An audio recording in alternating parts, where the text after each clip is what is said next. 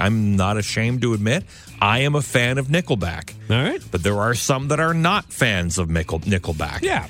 And Chad Kroeger, lead singer of the band, he talked about being the most hated band. You know, if you were listening to a radio station anytime between, 2000 and 2010, 11, 12 even, we were kind of tough to get away from, because if you didn't want to hear it and you changed to a different radio station, you'd probably hear it on that, and then change to a different radio station, you're probably going to hear it, in so many different places. And we were really tough to get away from.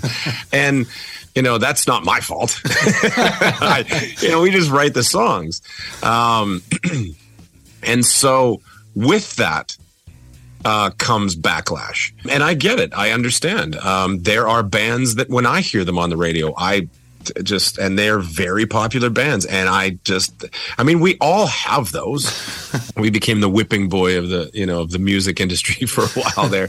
It's so weird that so many people support them, and love them. And then love them, but then hate them at the same time. Yeah. It's bizarre. It's the strangest thing. Yeah. I had to laugh when he said this.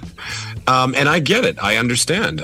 There are bands that when I hear them on the radio, and they're very popular bands. And we all have those.